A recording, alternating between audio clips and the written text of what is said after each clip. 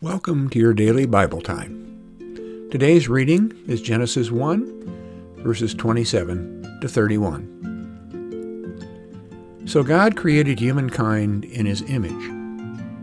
In the image of God he created them. Male and female he created them. God blessed them, and God said to them, "Be fruitful and multiply, and fill the earth and subdue it, and have dominion over the fish of the sea, and over the birds of the air, and over every living thing that moves on the earth." God said, "See, I have given you every plant yielding seed that is upon the face of the earth, and every tree with seed in its fruit.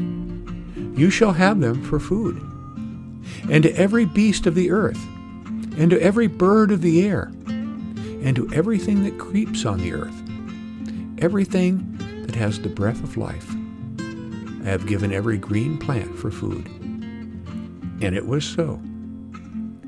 God saw everything that he had made, and indeed, it was very good.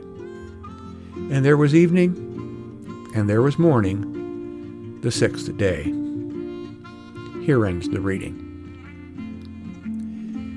We sometimes credit ourselves and our hard work for providing the food and shelter and things that we need to survive, though we may work hard and diligently.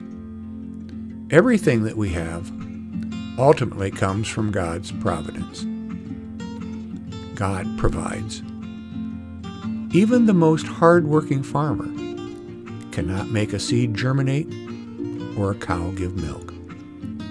For that, we rely on the power of God. Examine your heart to see how you rely upon God for everything that you have. Let us pray. Creator God, let me be filled with a sense of humility and thanksgiving, so that I may never forget that in all things I rely upon you. Amen.